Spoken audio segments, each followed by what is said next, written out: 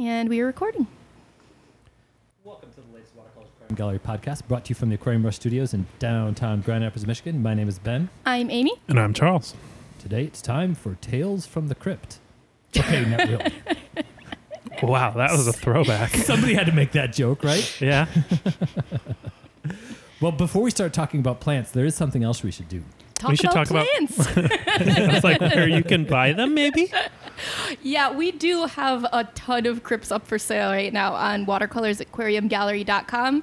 And I should be able to add some more before this episode comes out. So keep a lookout for that. But that's not all we have. We have tons of other plants. We have merch designed by Ben and myself. And we have aquarium goods for your perusal. There you go. Those plants are looking awesome. I know. We sent out an order today to just one of our regular customers, and I'm looking at all this like, man, it looks like he's setting up a new tank. Do I need to set up a new tank? A little plant envy going on. I know. Huh? They looked really good. I totally get it. So we're going to try and do a deep dive into the genus Cryptocoryne, Cryptos, Cryptes, Crypts. Crypts Water is trumpet. easiest. Water trumpets. Yeah. I think Cryptocoryne is the technical pronunciation of the word, but man, it's really hard to get yourself to say that every time. I was about to say, in my head, I've been saying Cryptocoryne. Yeah. What I really want to say is Cryptocoryne. Yeah. Fair. I feel like I've heard speakers call it Cryptocorynes. I've definitely heard that. Yeah. But I think it's that Greek suffix, isn't it? Yeah, I'm pretty sure. Ni or n or whatever. I think the biggest takeaway from that little back and forth is that's why we just call them crypts. Yep. Right. Spell it out when you need to research something. Otherwise, everyone knows what you mean and no one's judging you for saying crypts. Right. It's definitely the case that if you try to Google crypt, you don't get plants. If you Google crypt plants, you do get some things to come up. Yeah. If you Google crypt plants or anything, you're probably going to get 100 resources that sell them and maybe one or two that actually tell you about them. I can tell you this from personal experience. If you type in to Google crypt propagation, Google has no idea what you're saying. That's kind of impressive to come up with something that Google doesn't recognize. Yeah. It's one of those things that people have super specialized knowledge of, but not a lot of it is condensed into one source. There is a really cool resource out there that's cryptocoryneworld.org. Yes. That has a ton of info, but that's really the only thing I can find. It's called the Crypts pages. That's what they headline it as. And it's like... I have to peek at my computer just a sec because I think I found the same pages. Probably. It had all the documents and stuff like that. Yeah. This website looks like it hasn't been reformatted since 2009. Yes. Yep, that's the exact same ones I was looking at. Dr. Bastmeyer is Yes. the person. Thank you. And I did notice that the other main reference that I used was Crystal Castleman's book. Mm-hmm. She is referenced on Dr. Bastmeyer's page, and Dr. Bastmeyer is referenced in Crystal's book, Aquarium Plants. Yeah, the world of crypt keepers, let's say, is pretty small, pretty tight-knit. So, trying to organize a talk on crypts, we had all these great ideas that seemed like they were going to work, and I think maybe we're going to kind of loosely organize this talk, but it's a really big, complicated thing, and I also noticed that there were 3 or 4 different sources that didn't all necessarily agree with each other. So if we're talking about some stuff and you say, hey, that's not how I read it or that's not how I heard it, here's how I decided to choose who was right. I went with Crystal. Yeah. Yeah, that just seemed... So that's Crystal Castleman's book, Aquarium Plants, which if you are listening to this podcast, you clearly are way into aquarium plants. If you don't have this book, go get it. It's amazing. You can order it directly from Crystal. You can find her on Facebook. Order it from her. She ships them from Germany. She signs every book. And if you ask. If you ask. Yeah. Ask her to sign it? Mm-hmm. Okay. Right. Of course, that would be the stipulation she gives. It's really just you send her a message and then she'll do it. Yeah. Right. I'm just being funny. It's definitely the case that what I say about this book is if I could invent the coolest aquarium book ever on plants, it would not be as good as this book. I mean, for reference, this is a plant book that I read. Like that's a pretty big endorsement on this podcast. I don't know what else to say, guys. Yes, I keep it in my nightstand for midnight plant. What's that one called? Oh, there are a couple of good reasons to look at Crystal's book. Number one is just it's so recent. Like, it's really hard to find information that's been sort of looked at in recent years versus things that have changed in the past. But we also use it as a reference for everything, so, like, it equalizes all the information.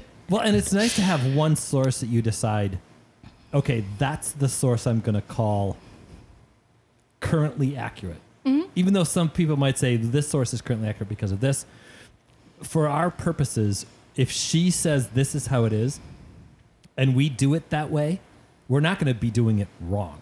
Right.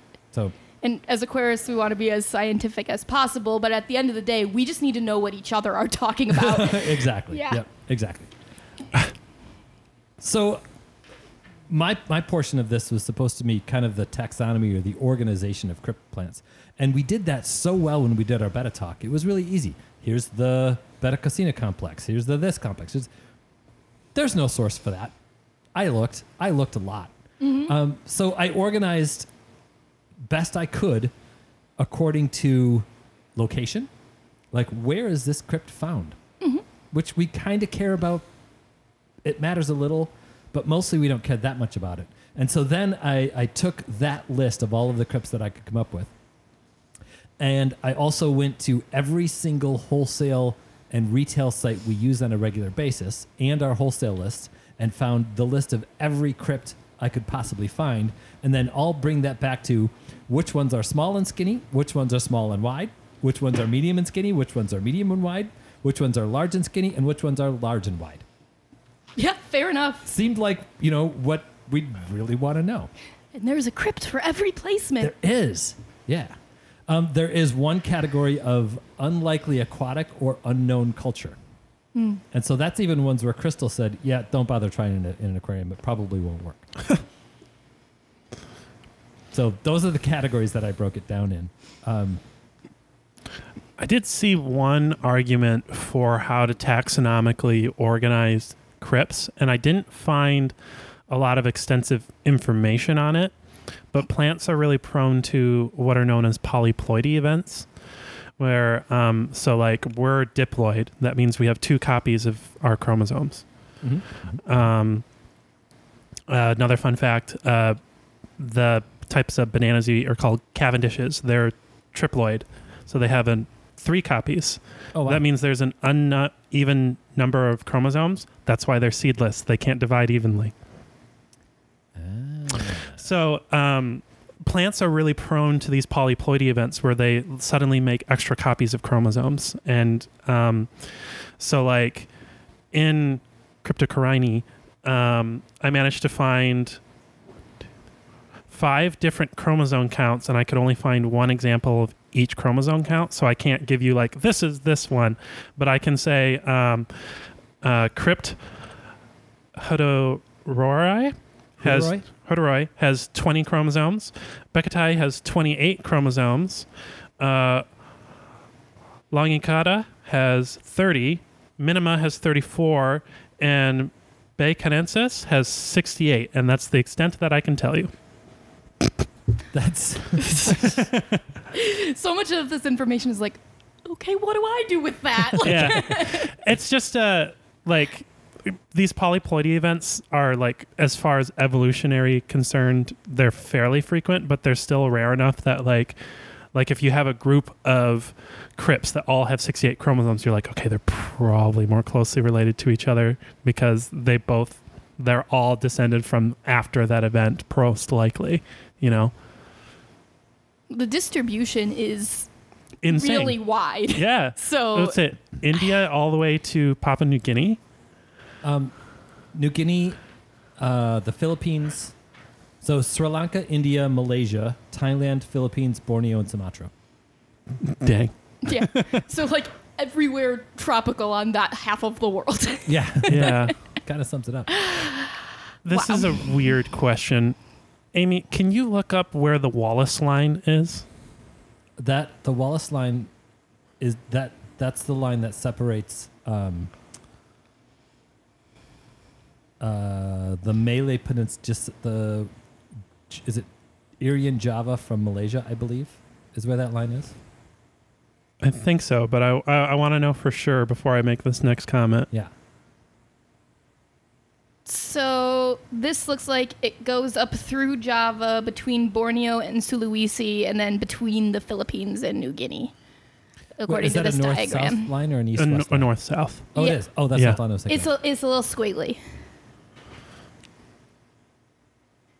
That is the line I was thinking of. So the Wallace line is a general thought experiment in evolutionary biology because there seems to be a distinct difference between fauna on the west side and east side of this line. And so there's a lot of speculation as to why, like, you can go more or less to that line and like stuff on one side of it is completely different from stuff on the other side. So what I was trying to piece out there is this something that crosses the Wallace line? It does cross the Wallace Yeah. line. Yeah. Bettas don't, Yeah. and rainbow fish don't. Bettas and rainbow fish, there's no place that bettas and rainbow fish are found in the same place. And the Wallace line, I think one of the continents is like 60 miles apart. Yeah. Something like that. It's or not continents. One of the islands are 60 miles from the island that's on the other side of the Wallace line. And there's rainbow fish in Madagascar. So how they could get to Madagascar, and I know how they got to Madagascar. I don't need that one answered. But how it is that they're that far away that way, but not 60 miles north. Yeah. And it's not a climate issue. The climate is essentially the same there. But yeah, that Wallace line is a fascinating line, but Crypts do cross it. Mm. Yep. Anyway, sorry, tangent. Yeah, no, it's a reasonable tangent. It's it matters to us as fish keepers. It's a good illustration of how just so widespread and adaptable this group of plants is. Yeah, for sure. I mean, as long as we're on this topic, do we want to talk about their habitats real quick before we go back to species? Yeah, I think habitats and reproduction. Dude, like literally the scientific literature goes anywhere from peat bugs to what did I write down? Slow trickling streams with limestone in it. Right. Yeah. That would be another good way to, functionally divide them is to hard water crypts and soft water crypts. Yeah. True. I started looking at that. And of course I used crystal as a reference.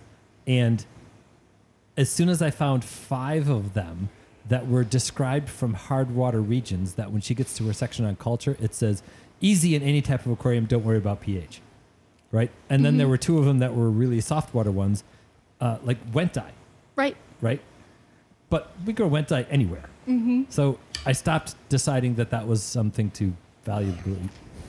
The value of that one was... Yeah, it really seems like it means, like in practice, it'll grow a little bit faster in this type of water most of the time. True. For the readily available species, I think for sure. Yeah, there are some of the rarer species, and they talk about it a little bit in that one Amazonas issue I was dragging around earlier today, that some of the rarer species tend to be a little bit touchier about being in soft water. Mm-hmm. And I think a lot of people, they specifically said beach leaves. Yeah. Which was one of those like odd specificities like that. Like I never understood why betta people are obsessed specifically with catappa leaves. Like, yes, that's a great source of tannins, but so are a lot of other things. I wonder if it's availability. Maybe. I think it's also a little bit, you like one person's using them and then everybody learns that that's the thing to use and don't think about, they're just leaves, guys. That must be the only thing that works if it worked for that guy. Fair. That's probably true. They have funky inflorescence. Yeah, that's actually the only way to really truly identify crypts is their inflorescence are unique to each species. Most species will actually have slightly different morphology based on their environment. So like that's not always the best tell. Just look at how many different varieties of naturally occurring varieties of Crypt Wendtii there are. Yeah. Or like I think the one we've talked about the most Plants are weird. The one phenotypic plasticity we've talked about the most with plants in this podcast are vowels. Or those things will grow drastically differently based on what your environment you're keeping them in. Yeah. But these inflorescents are really cool. A lot of people will call them a flower. They're technically not. They're called spathe. I'm going to call it a flower 50 times in this episode. Yeah. I'm just warning you right now. Yeah, I don't remember quite that. A flower has specific petals that are a distinct structure. A spathe is basically a weird colored leaf. Yeah. Like functionally, it's more complicated than that, but functionally, for the purposes of this podcast, that's what it is. Yeah. Okay, I'm reading the definition. This is just like every time you're looking up plant like morphology, the different parts of plants, you get other new made-up sounding words. So I'm going to read this. A spathe is a single bract that surrounds the spadix, which is a flowering spike. I've never heard the word bract or spadix before. Yeah, bract is a specific type of leaf structure. Yeah, it's a type of modified leaf instead of like an actual flower petal, I think is the They look kind root of like of a that. funky looking peace lily flower. Yeah. They're Or actually Jack in the distantly related. Yeah. Mm-hmm. They don't call them water trumpets for nothing. Yeah, so what that spathe is, it's technically not a reproductive structure like a lot of flowers are. If you look at it, then there has this, it's called a kettle. And the kettle is where actually the reproductive structures are. So the spathe is functionally a funnel to the flower. It's a place that's supposed to hold a bunch of stinky stuff to attract little fruit flies. Yes. Apparently, these fully flowered smell like rotting meat. Fun fact. Yeah, I have had them fully flowered, not many of them, and you don't smell it. Yeah, So well, don't be like, oh no, my crypt is going to flower. It's going to smell. No, it's not going to smell. If it smells, get over it. You're blessed with a crypt flower. Yeah. I've successfully had 2 species flower. which One of ones? them is a very easy one, Eusteriana, Ooh. and that flowers underwater pretty regularly. And then I had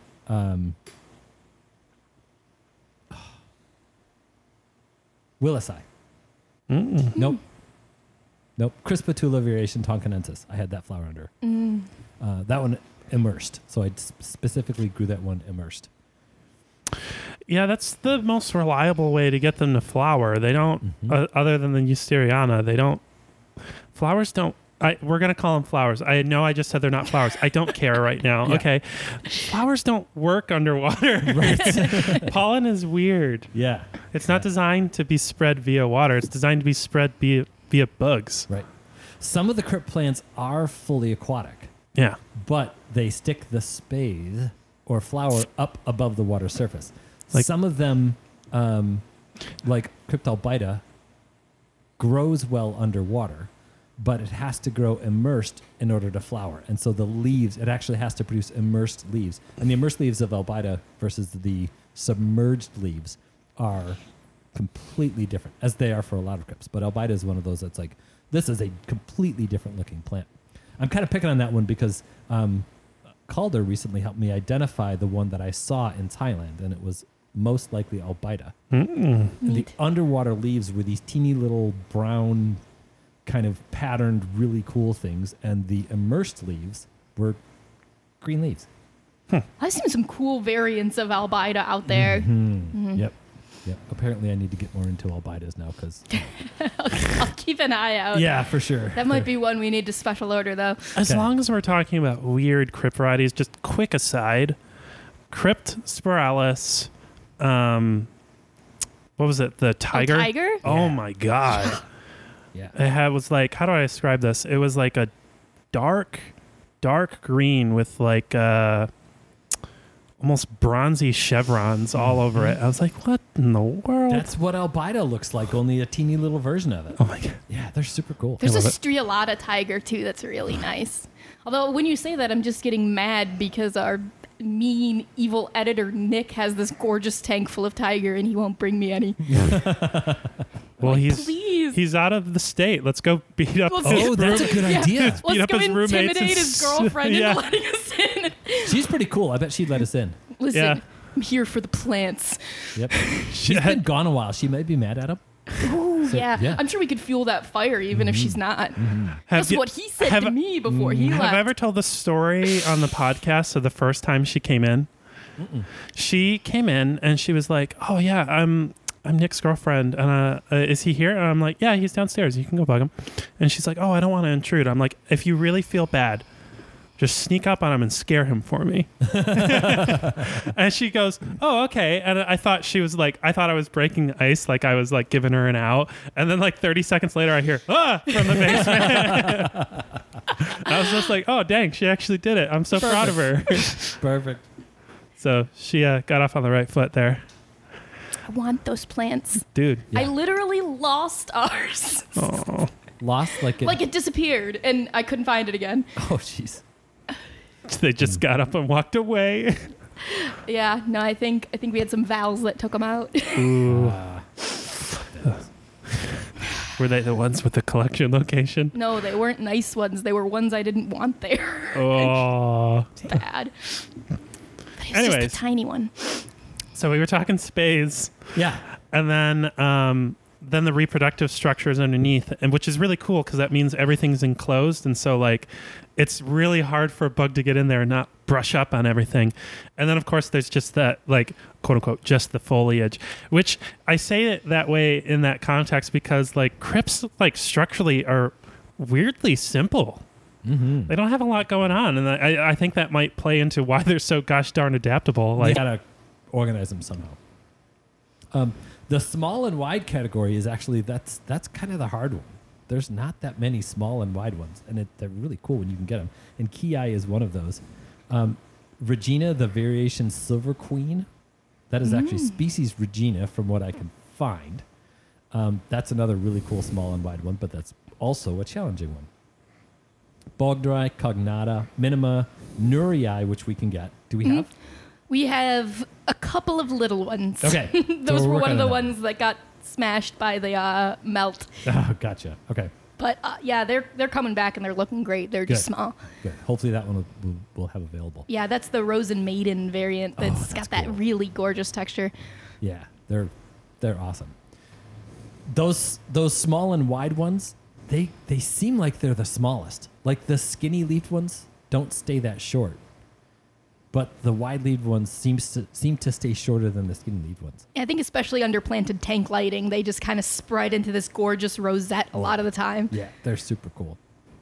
That makes them a little bit unique to use in an aquascape because those big leaves on a short plant kind of throw your perspective off a little bit. Mm-hmm. So you want to be aware of that perspective change. It might be one of those that's more suited to a look at my beautiful plants as opposed to a look at this incredible aquascape. Mm-hmm. But everybody's got their own eye for that artistic touch. Yeah, I think you can use it right as a nice like pop focal point and towards the foreground. Yeah. A pop focal point in a nanotank. Yeah, that's true. It's a solid centerpiece for sure. Yeah. The small skinny ones, the Albida is a small skinny one. And then Ferruginea, which I did find a site that it's available on. Parva is one that we get all the time. Parva seems to have a lot of variation in it too. I've seen that stuff stay like 3-4 inches tall, and I've seen it get 6 inches tall. There's now a Parva, was it dwarf Parva? Yeah. That stays super small, but it's hard to grow. Yeah, I mean, you can only get it tissue culture and kind of got to baby it a little bit when you get it in. I think you would probably need CO2 to kick it off. I think you're right. Yeah. Yep. X purpurea, which I learned today what the X means. I'm sure you know what it means. No, I don't. No? So it's Crypt X purpurea. X is a naturally occurring hybrid. Oh, I see what you're saying. Yep. Not like EX at the beginning, but like that's X what I thought he was the letter saying. X and then the name.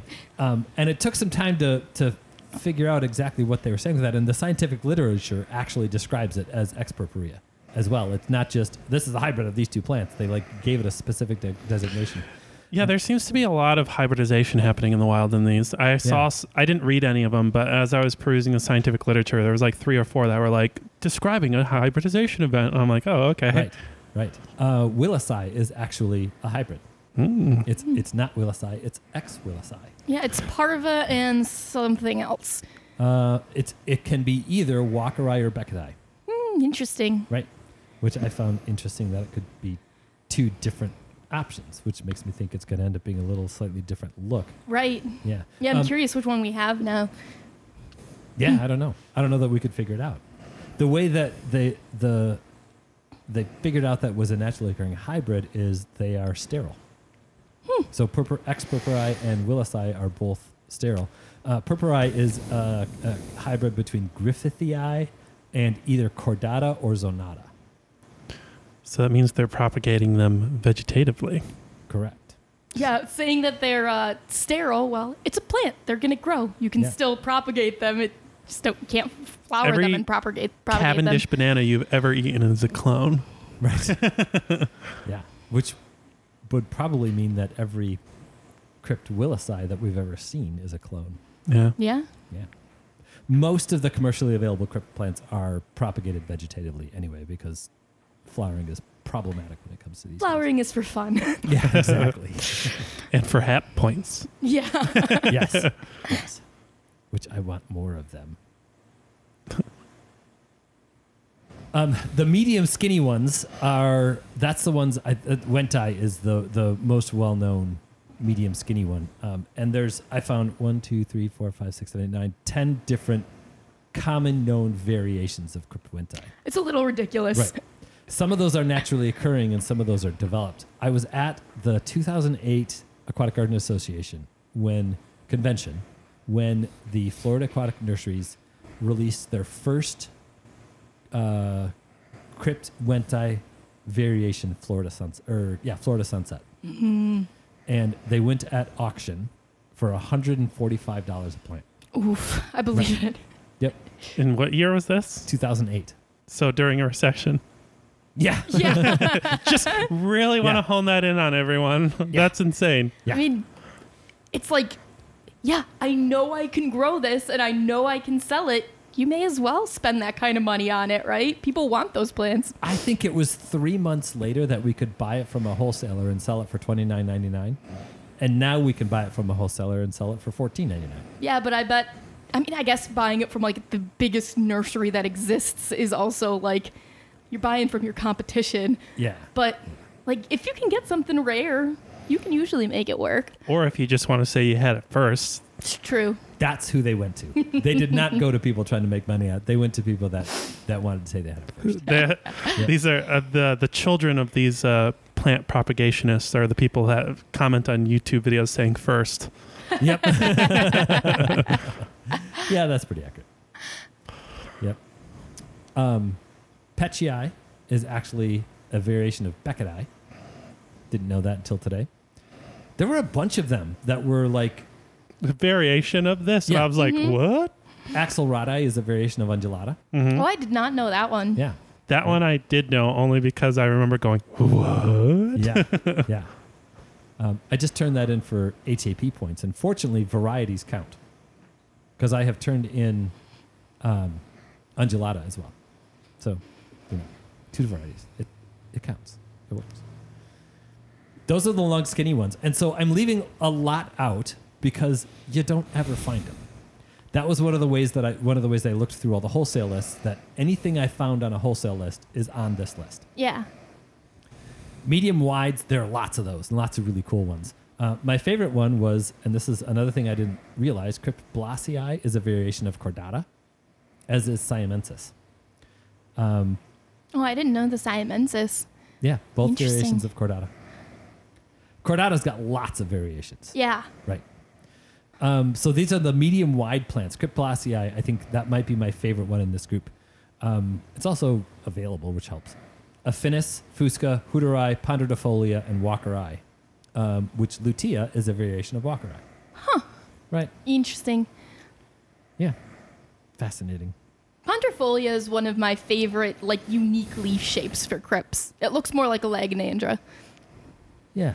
It's got that really sort of wide leaf pointed at the end. Mm-hmm. Mm-hmm. Laganandria used to be part of Crypt.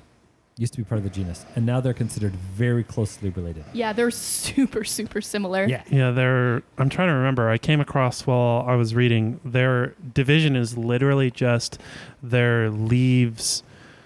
There are 2 different variations of how leaves grow out. That's the only distinction between them. Yeah. And I would put the Legonandrias at just as easy as most of the crypts, just a little bit slower growing. Mm-hmm. Kind of the growth rate of an Anubias, but easy of a crypt. The large skinny ones, Balancei is actually a variation of Crispitula. Mm-hmm. And some people actually say a synonym, not a variation. There's some debate on that. Some people say Crispitula is a little wider, Balancei is a little skinnier. Some people say that's, what's a plasticity? Oh, phenotypic plasticity. Right. Yeah. You can say it's a little wider, it's a little skinnier, but neither of those things matter. You can't get it to flower. Yeah. Retrospiralis, Spiralis, and Sivadasanii. I never heard that It's one. available recently. I've never heard that name before. Yeah, it's pretty cool looking. Does it look like Spiralis and Retrospiralis? Yeah, but tiger. Nice. Yeah, it looks a little bit more like Spiralis. One of my all-time favorites, Cryptocoryne, is in the large and wide category, along with Coronata, Ciliata, and Apanagitifolia. Apanagitifolia is just a fun name because it's a crypt that looks like an Apanagitan. To me, it's an Apanagitan you get all year round. And you know, just as I'm going through this list, I realized I don't know where Momoni fits in. I missed that one.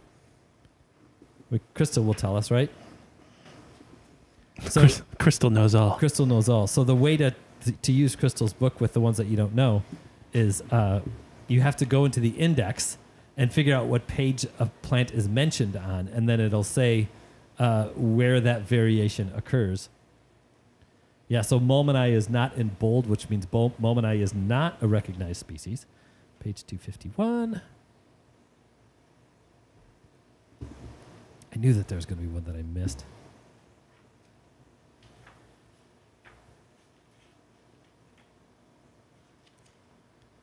Oh, 251 is, according to her, it is synonymous with Ponderdifolia. Not Wow. a variation. Interesting. Crystal. It doesn't look the same at all. I wonder if that's growth conditions. I mean, Could it's be. definitely a similar plant. Yeah. Yeah. I would have said Momoni was smaller. But maybe that's just growth conditions.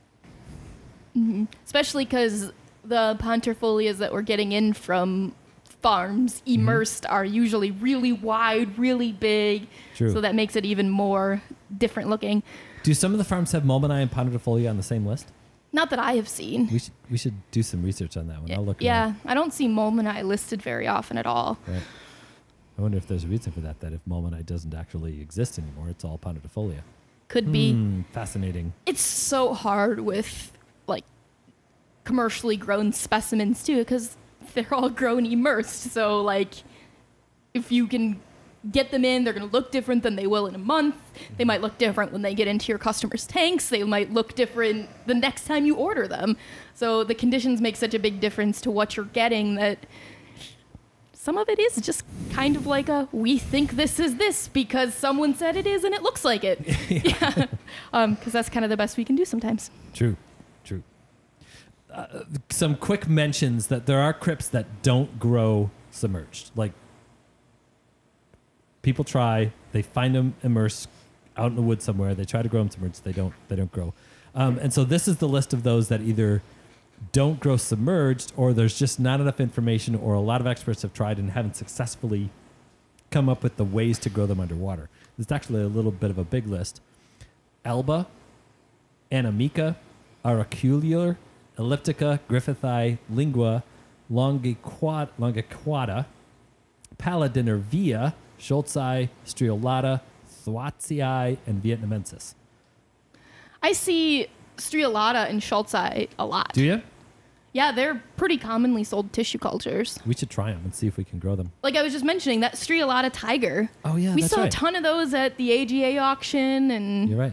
I think they're being grown tissue culture mostly, but Yeah. That tiger pattern is going to be a submerged pattern, not an immersed pattern. right. So, Yeah, at the very least, you definitely need CO2. But I wonder how people are growing them. Yeah. Maybe they are just growing them immersed for propagation. yeah, that could be. Fascinating. Oh, I was saying that we've got that Crypt Wilisii that's about ready to go, and it grows so much faster than for us than Parva does, and that's true of every hybrid we have down there. Some robustness, or maybe they're getting the best qualities from both plants, and yeah, I don't know what it is. You know that the Purpurea is a hybrid of Cordata and Griffithii, but Griffithii is on that list of really difficult to grow. Mm-hmm. So maybe there's something to that. Like maybe they, like if the parent species are already colonizing the easier to grow habitats, this is what is surviving in other places? I don't know. Yeah. Yeah. But like we have 2 Ludwigia hybrids. We have a Repens and Arcuata, grows faster than either of those, and we have that Lacustris palustris. Oh, we do? Yeah. Oh, cool. And that grows like crazy. I can't even keep up with it. Really? I've been pruning it and just I'm excited. Yeah, It's gonna be great. Gonna be a cool one. So I'm looking at I made a list here of where crypts come from, and you know, in light of the discussion about being conscious about where your crypts come from, where your aquarium species come from, maybe there's something to this, right? Maybe this list that I have, we know in a place like Thailand, the whole country's pretty darn accessible. There aren't places in Thailand that you're not going to be able to get to. There's lots of protections in places in Thailand. So there's lots of wonderful national parks in that country that they're pretty pristine. There's also palm oil and rubber and lumber and all of those things, and shrimp farming and fish farming and all the things that it's happening there. So in a country like that, if there's crypts that come from there, you're probably not going to be the one doing the damage. Is there some damage that might be done from the aquarium hobby? It's possible, but that's probably not the big player. It's at least probably not virgin territory. Yeah, exactly. And a lot of the favorite ones come from Thailand. Albida, Ciliata, Crispitula. Those are all Thai. India, for sure, same story, right?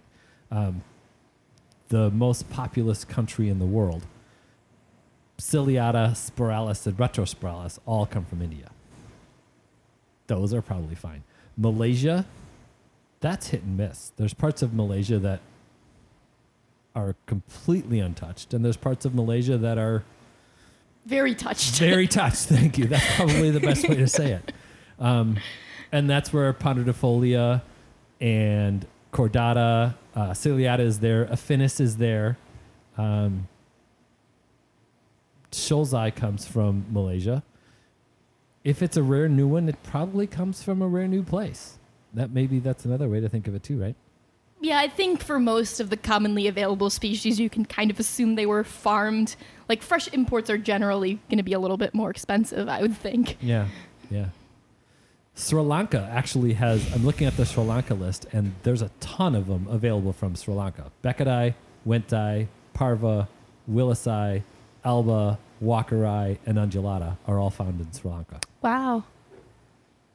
That's amazing. Mm-hmm. I knew some of those, but not all of them. The favorite Such big a small ones. island. Yeah, the favorite big ones come from the Philippines. And how the heck did they get to the Philippines? I mean, that's a long way from where the rest of them are found. But that's Aponegitifolia and Eusteriana are both from the Philippines. Those had to have come from like collection trips and been propagated. I feel like that's the way that you see, like you get Eusteriana or Aponegitifolia from friends. You don't get them from wholesalers. That's very true. They are just starting to show up at wholesalers, but I think you're right that it happened the other way. It wasn't like farmers went in and collected a bunch and put them in a greenhouse. I think people went to the Philippines and look at this plant. I'm bringing it home. Mm-hmm. And it grew. Yeah. I know my first of both of those species came from hobbyists, not from wholesalers. And Aponegitifolia, I only got about 3 years ago for the first time, and had looked at plenty of wholesale lists. That is one that has randomly kind of shown up lately, though. It is now, yeah. It's on 2 of our wholesale lists now. Which is good. So it's gorgeous. Yeah. It's gorgeous. Both plants. Yeah. Sumatra might be the one that has, there's lots of like, other than Borneo, which the list from Borneo is like, they're only found in Borneo for most of them. Ciliata and Cordata are other places, but it's a big, huge, long list, and it's stuff that's only found there. Wait, endemic species from Borneo? No. Who could have guessed? What a crazy island. Yeah. But Ciliata, Cordata, like some of the common ones, Mulmini, Pondidifolia, which now I'm realizing are probably the same thing, but then some pretty unique ones that I don't know anything about, like Wongsoi, Velosa, Scaurolus. Never even heard of them. Fun names. Yeah, yeah. Do you see Fusca at all? Mm-mm. No, that's another one that's found in Sumatra. Oh, no, just in Sumatra. For some reason, I thought I saw that on a different list. None of the common regular ones. Well, no, Crypt Cordata. That's Borneo. Yeah, but I wouldn't even say that's like, it's somewhere in between rare and available. Yeah, for sure. Yeah. Yep. Ciliata? No, not No. really. So, yeah, it'll be interesting to see. Like, there will be lots of new crypt plants coming out of Borneo. It'll be interesting to see if that's a good thing or a bad thing. For Borneo. Mm-hmm. I mean, hobbyists will love it, but will it be for good reason or not? I don't know. It's a tough call. Yeah. Calder might know better than us. Yeah. We should ask him. We ask Calder, he's going to be like, no. In that exact tone. Yeah. Well, it's definitely a genus that this has been in the hobby for years. But I think my first vegetative turn-in was with Crypt Wendtii. And I grew it under a single fluorescent aquarium strip light that was probably bought sometime in the 80s. Maybe in the 90s, but probably bought in the 80s, and I bought it used. I mean, have we talked about how easy crypts are to propagate? Like, Not enough. I mean, I think that's next here, right? because we talked a little about what they need to grow, but, you know, if you take a crypt, and I think a lot of people are afraid to do this, and open it up, you all of a sudden have 12. Right. Like, Yeah. I filled my first aquarium, a 40 breeder, my first, like, real aquarium, by going to the local grocery store, and they have plants there, but nobody knows what they are or whatever. They're just sitting there. And I bought one huge pot of Crypt Wendtii. They sold it to me for $3 because they didn't know what it was, so they just sold it as the cheapest plant that they had. And that plant literally filled that whole tank. That's awesome. I just split it into pieces, and I was able to basically carpet the entire thing with Crypt Wendtii. So you want to spread your crypts, pick them apart, and give them some time, and they'll fill in, and you'll have twice as much before you know it. Those bundles of like, and I'm using the term bundles of crypt lucens we get in are probably one of our best plant deals here, because like I loved getting those for my service accounts, because splitting that plant into 6 or 7 plantlets is so easy, and it's $6. Yeah. They're really amazing. Now, to get them to flower, you're going to have to do a little bit of work. But to get them to propagate, just split them up. I mean, if you're getting one specimen, you're probably getting a nice big one anyway. Yeah. About 10 years ago, there was a guy going around doing talks on getting crypt plants to flower. And he had some pretty cool methods, and I adapted those methods, and that's how I got my non-Eusteriana crypt to flower. And so what his theory is that it was the right kind of bacteria and microfauna along with the crypt that got it to flower. Okay. So what he would do is he would go to his local lakes and rivers and collect substrate, put that in a pot with some sand to cap it, and plant the crypt in that pot, and then grow those immersed. Oh, that's interesting. Right. So I thought, I'll try it. So I took and actually I did this for a lot of my flowers, and it was a really fun way to grow a bunch of different plants, get them to flower, and also breed Betta splendens. So I took a large plastic tote. So it was probably a 20-gallon. Would that be about a 20-gallon tote? Yeah, about a 20-gallon plastic tote. Sure. And it was the clear plastic one.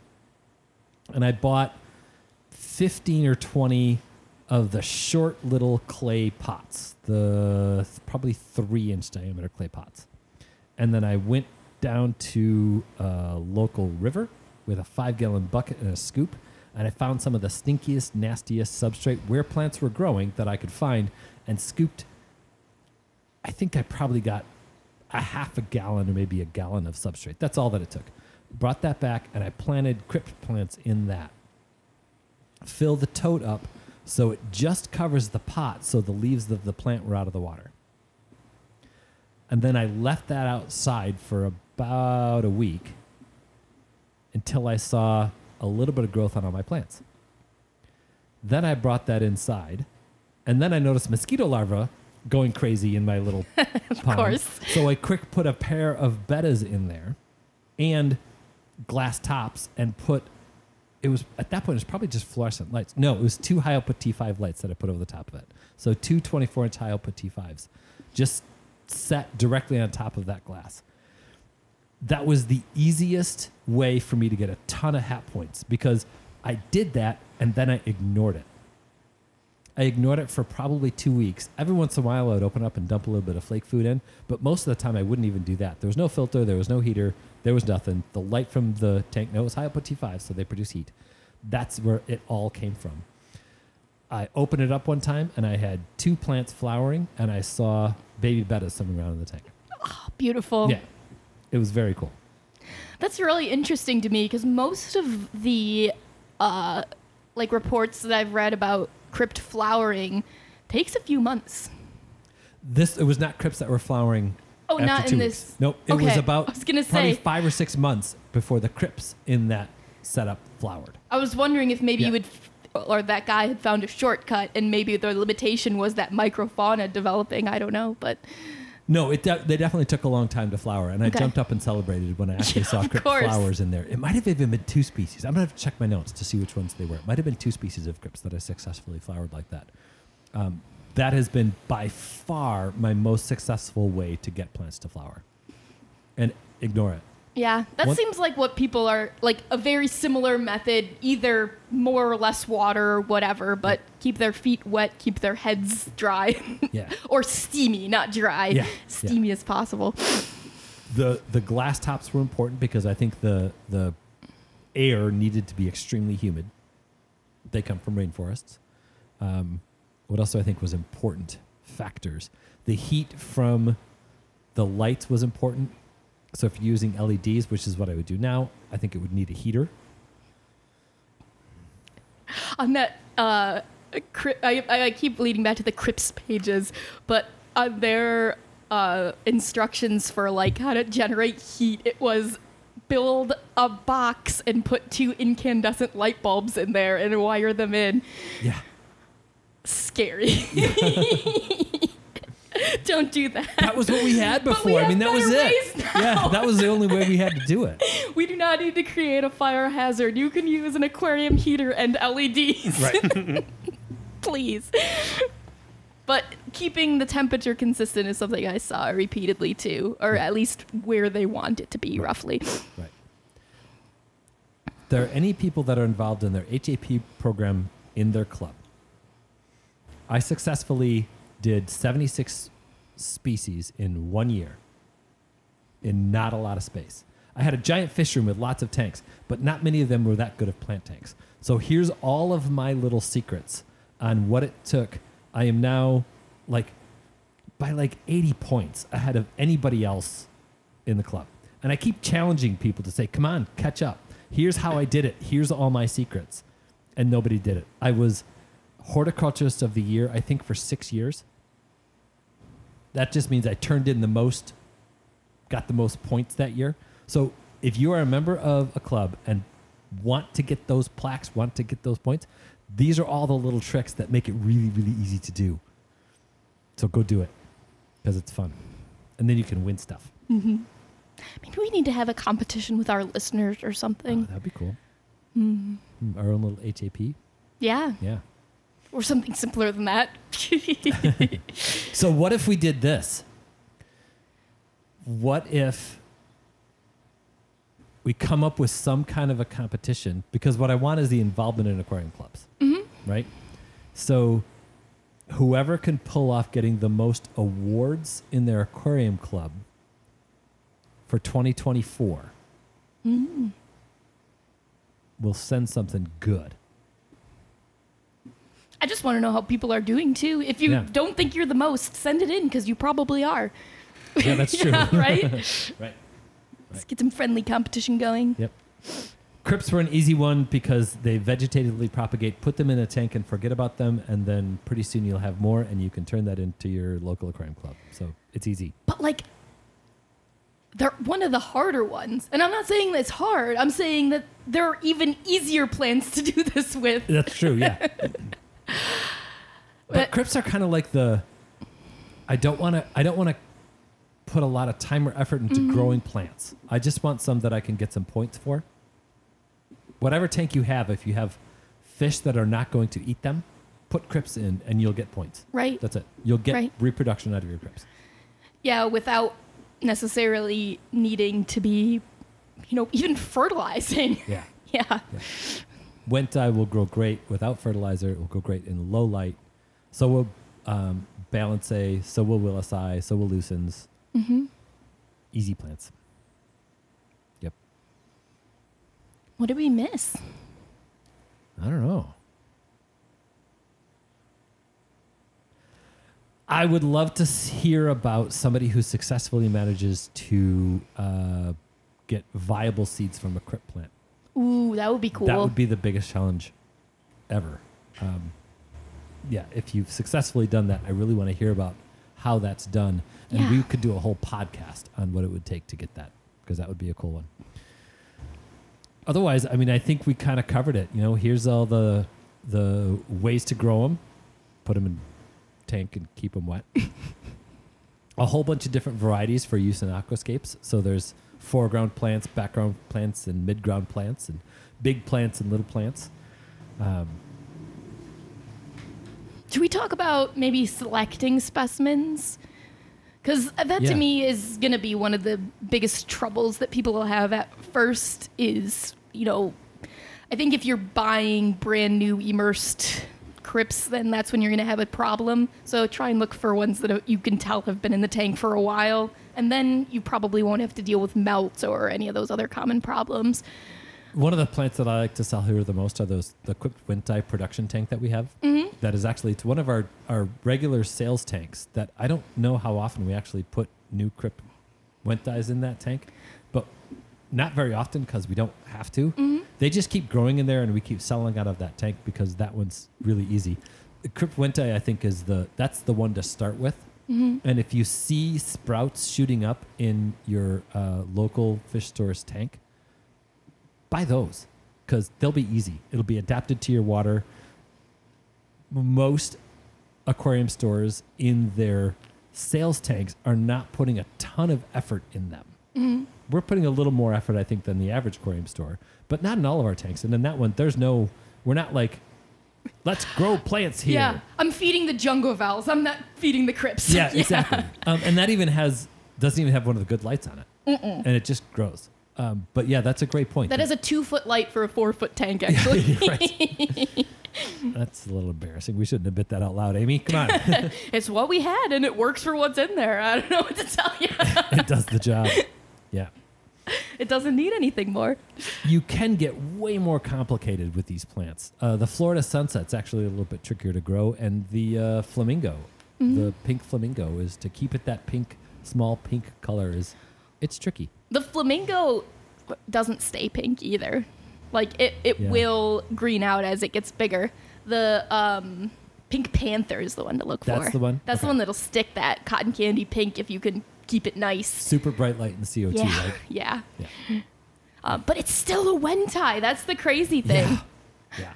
The variation in that species is incredible. It's ridiculous. Yeah. Yep. You can add bright green to an aquarium with crypts. You can add magenta. Mm-hmm. Deep red. Deep red. Deep dark green, bronze. There's too much. I don't know. This topic just turns into this kind of giant to try and figure out how to wrangle in. If you see new growth at your local fish store, I think that's a pretty good sign. That, Yeah, that's true. You know, if those new little leaves, they might even look different than the bigger leaves. That's what to look for, that they're healthy, that they're ready to start growing. Right. The list of unknowns and difficult ones, if you have had success with any of those crypts, that's something else I'd really like to hear about. And show me some pictures, because I think that would be cool to see. It was when I saw that Ki in from one source said it's extremely difficult, don't even bother trying it. Another one said, here's this really easy crypt plant, you should buy it because it's really easy to grow.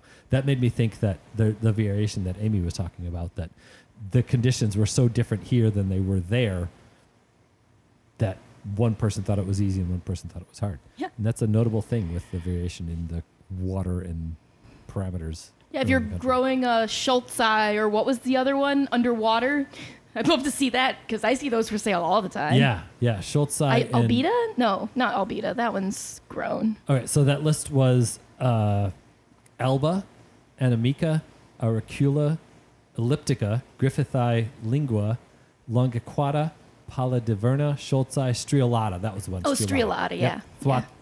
Thwaitesii and Vietnamensis. Yeah. So if you have either of those, please post. But honestly, I want to see all your crypt pictures. Yep, for sure. There's a lot of cool ones out there. Post them on our Watercolors Aquarium Gallery podcast listeners group on Facebook. We love to see those. You can also email any questions, pictures, share some stories at podcast@watercolorsaquariumgallery.com. We do like to see that too. That's been fun. And we're always looking for more questions to do a listeners' questions episode, because that's a blast, and we like to hear from you guys. We've got some cool ideas on podcast ideas too, so keep those coming too. Yeah, we do like the ideas of what to talk about. Yes, we will theoretically get to native fish eventually. Yeah, we're working on it. Well, thank you so much for listening. Let's have lots of fun and keep those hands wet.